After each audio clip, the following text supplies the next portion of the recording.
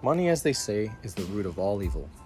This saying is especially poignant now as central banking institutions and the fractional reserve system are wreaking havoc on the global economy.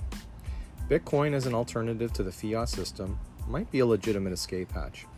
In this podcast, I sit down with brilliant individuals who think critically about the world and who recognize this technology's possible implications.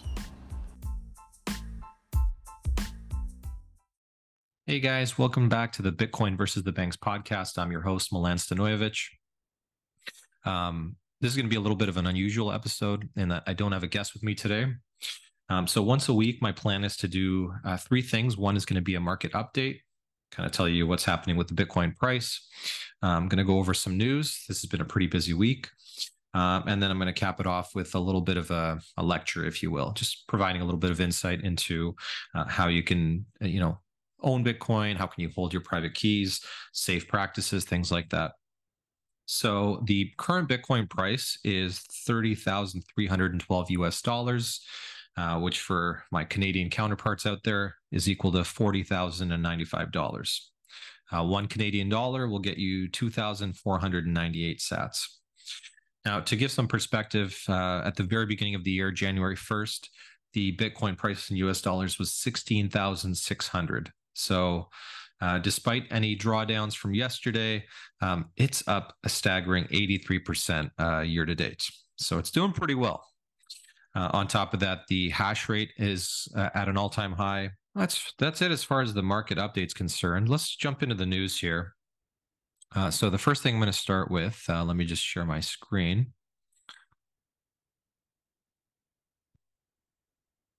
There we go. So a couple days ago, there was a big lawsuit that finally got settled, and this isn't related to Bitcoin per se. This is a Bitcoin-specific show, so you may be wondering, why am I going to talk about Ripple? So let me just jump into the headline first. I'm going to do a little bit of reading, and then I'll explain its significance or relation to Bitcoin. So it's captioned here, did Ripple win or lose in court today? Yes.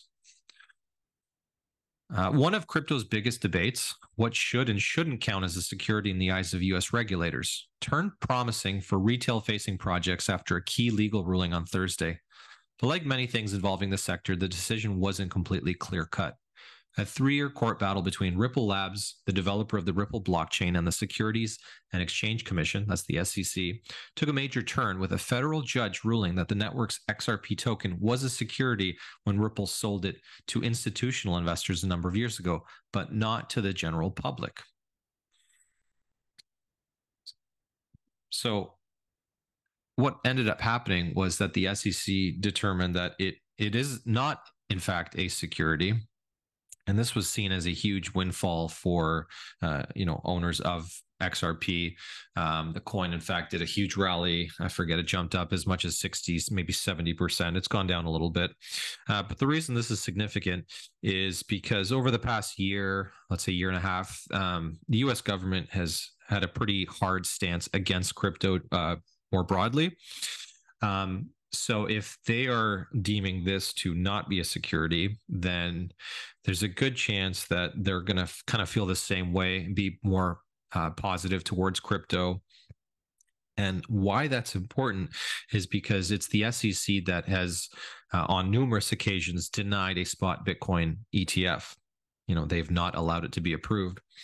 So if they're being more optimistic or positive towards crypto more broadly, then I think the chances of the SEC approving that spot Bitcoin ETF look pretty good. So that is quite significant. Okay, so the next big piece of news is that Celsius founder Alex Mashinsky has been arrested and charged with fraud. So as it says here in CBS News, Alex Mashinsky, the founder and former CEO of bankrupt cryptocurrency lender Celsius, has been arrested and charged with fraud, federal prosecutors said on Thursday. Mashinsky was charged with 7 criminal counts, including securities, commodities, and wire fraud, according to the U.S. Attorney's Office in Manhattan. He's also accused of misleading Celsius customers about the company's business, including how it would use their money, while depicting the lender as a bank when in fact it operated as a risky investment fund, according to the indictment. And there's a lot of people I can't actually give you the numbers here, but a lot of people who over the past few years have been putting different tokens, including Bitcoin, into Celsius. The idea behind this and some other places too was that you can essentially deposit your crypto, or in this case your Bitcoin, and use it as a sort of savings account where you generate yield. And they were paying out, or supposedly paying out, astronomical numbers for your interest rate. In other words, you get a fair bit of money just by holding your Bitcoin on those platforms. And of course, the problem is they went under, and now you have countless people who have lost their Bitcoin, who are trying to get their funds back. Whether or not that's going to actually play out, or how that's going to play out, is undetermined at this point. But it's amazing to see this, I don't know what to call him. He's not a nice fellow, finally being charged, and hopefully all the prosecutions will go through in the next year or so. The third and sort of final piece of news, this actually relates to a Bitcoin ETF as well. This is coming from Australia. So it says Australian Securities Exchange receives historic first spot Bitcoin ETF application. Monochrome Asset Management, a cryptocurrency investment firm, announced on Friday that its partner Vasco Trustees revised its application with the Australian Securities Exchange to offer a spot Bitcoin ETF. An official statement issued by the company stated the Monochrome Bitcoin ETF, with the ticker IBTC, will grant investors direct exposure to Bitcoin. Now, that's a little bit misleading. I think I need to clarify this a little bit here. So if you were to, let's say, put money into a Bitcoin spot ETF, that doesn't actually mean that you are buying Bitcoin. What it is it gives people an opportunity to invest in Bitcoin through some sort of retirement account, or not necessarily retirement account, but some sort of investment vehicle. So in Canada here, it might be a TFSA or an RRSP. In the States, you've got like your 401k or your IRA. So there are these groups. Here in Canada, we have the Purpose Bitcoin ETF. So Purpose themselves have bought a bunch of Bitcoin that they hold. And if you were to buy a share of that, then you would essentially be sort of quasi owning Bitcoin, and they're the actual custodian behind it. Now, there's inherent problems with that. If Purpose or whatever custodian it is happens to go under, I don't know what that means for your Bitcoin. So it's a bit of a proxy. It's a little bit of a gamble, if you will, purchasing that. My advice to you, of course, would be just to buy Bitcoin outright. But this is a nice alternative if you're looking to figure out a way how you can do it through a retirement vehicle. And this is big because if Australia is doing it, we have other countries, including Canada, that have already approved it. Brazil has a spot ETF, similar to the XRP win. This is just sort of another landmark moment that indicates that the US is likely going to approve a spot ETF in the near future. And this is huge. Like, we cannot disregard this, because we're talking about literally trillions of dollars entering into the space. BlackRock, the biggest fund manager in the world, they're looking to get into it. We know ARK Investments, the Grayscale Bitcoin Trust, that's being converted, or hopefully converted, into a spot ETF. All of these groups have just so much money that they're trying to pour in. And not only does it mean that money is coming in, but for me, where I see it really as a boon for Bitcoin is that it kind of validates it in the eyes of these investors who for years have been downplaying it, who, like the Warren Buffett and Charlie Mungers of the world, are calling it rat poison squared. Finally, it's being seen as a real sound money, hard asset. Even Larry Fink from BlackRock the other day was saying how it's this global digital asset. He knows what it is. Whether or not he owns Bitcoin, we don't know. He hasn't actually said outright. I would speculate that he does, because he understands it. But the point is, it's coming. It's just a matter of when. And fortunately for people like myself, Bitcoiners out there, we've had an opportunity to front run these big organizations. And, if you've been stacking sats for the past 6 months, year, however long, you're doing well for yourself. And at some point in time, we're going to see that rally, that like face melting rally where, in a day it's up 15%, 20%, whatever it is. And over the course of the next couple of years, it's going to go up a lot. That's my prediction. That's not investment advice. I don't have a crystal ball, but, based on historical patterns and with these wave of ETFs that are coming, it's just hard to not see it happen that way. That's it as far as the news is concerned. Like I said, I wanted to kind of cap this off with a little bit of a lesson. I'm going to try and do this once a week. What I really wanted to focus on today was getting across the point that, like, Bitcoin, yes, it's a technology, but in a way, all it is a ledger. And in fact, it's the greatest ledger that's ever been created. In normal accounting practices, you have what's called double entry accounting. So on one hand, you have a debit, and on the other hand, you have a credit. What Bitcoin does is it creates this triple entry accounting system where you've got your debit and credit, but the last part is a timestamp that actually proves sort of where, more importantly, when a transaction actually happened. It gives it a timestamp. Satoshi, in writing his white paper, he didn't call it a blockchain. He actually called it a time chain because it sort of proves through all of the cryptography and hashing that happens exactly when that transaction occurred. And that's where the miners come in, and they validate that it's a proof or it's a piece of evidence that shows that, if X sent this amount of Bitcoin to person Y, it happened at this time, and everybody is in consensus about that. Nothing else like that exists in traditional finance. If somebody were to send money via e-transfer to another person, that can be, let's say misrepresented or misunderstood by a bank.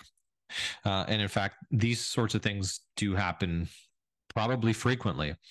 And as a result, people lose money. I'm assuming banks probably lose money in that regard too, where somebody says they haven't received the money when perhaps they have. I don't know. It's a little bit confusing. But the point is, we have a system now with Bitcoin that has this definitive timestamp that can 100% prove that, I, for example, sent 0.01 Bitcoin to a friend in another country, and nobody can discount that. And that is revolutionary. That's pretty much it. Before I go, though, I just want to say, if you're new to Bitcoin, actually, I'm not new to Bitcoin and I'm still learning. If you're interested in Bitcoin, and I assume you are since you're listening to the show, is do your research. Like, take the time to study it. I don't know if there's a best approach, but one of the things that I recommend is just reading books. The first Bitcoin book that I read is The Bitcoin Standard by Saifedean Ammous. I'm going to link that in the show notes. And I've told people this on numerous occasions. That book for me is the only book that has ever actually changed my view of the world. Like, I read that book and I had a complete paradigm shift. My views or my knowledge around money just completely changed and opened my eyes. So The Bitcoin Standard, he does have two other books that he's written.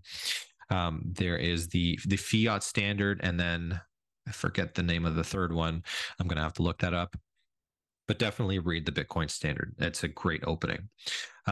Nick Bhatia has a book called The Layered Money, which I highly recommend.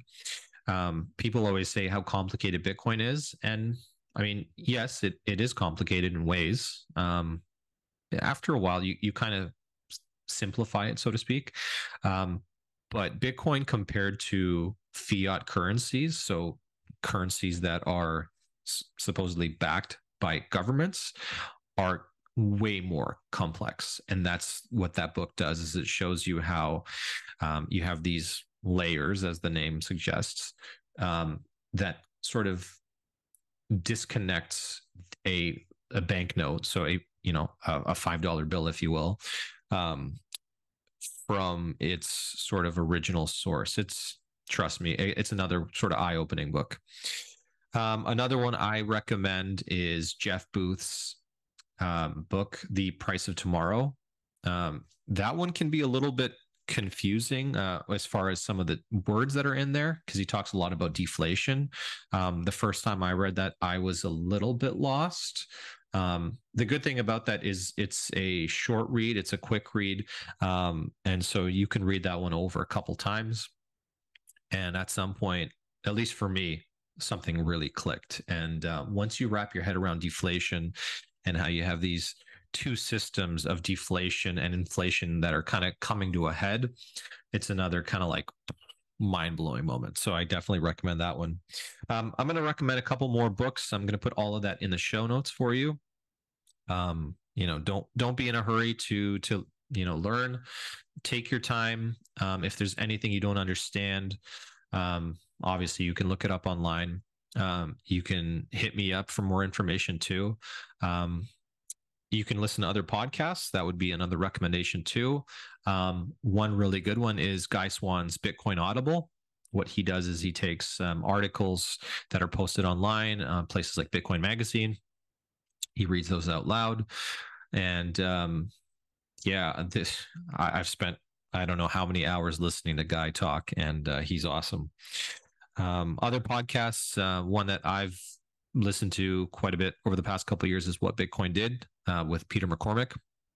And then Marty Bent and Matt Odell, they host Rabbit Hole Recap. That's another great one. It's all signal, no noise. So definitely check that one out. That's about it. If you guys want to find me on Twitter, you can. My handle is at Milan Nesic 84. That's MILAN NESIC 84. You're welcome to shoot me an email as well. My email address is Milan at btcvsthebanks.com. All right, Milan at bitcoinversusthebanks.com. I will respond to you quickly. My email is attached to my phone. So I'd love to hear from you, get some feedback on the show. If you have any questions, again, something you want to learn about Bitcoin, you don't really understand, by means, reach out to me. Don't forget to hit that like and subscribe button if you're watching this on YouTube. Those of you that are streaming audio, please follow me. This is a brand new show, so I'm trying to develop an audience. So if you like the show, let me know. You can do that through the email. You can do that through the app you're using, whether it's Spotify, Amazon Music, whatever. Leave me a note. This is a value for value podcast. So what that means is there are no sponsors. If you think that there's value in listening to this or to watching this, if you use the Fountain app, you're welcome to donate a few sats. If you do what's called a boost in Fountain, you can actually leave me a little comment that I'll read out loud on my next episode. So I'd totally love to do that, because then I feel like there's more interaction between myself and the audience. That's pretty much it. I'm going to wrap it up here. Thank you guys so much for joining me. I'm going to be back next time with Greg Foss, who is he's awesome. So you guys are going to love him. Anyways, thanks again, and I'll check you out on the next episode. Peace.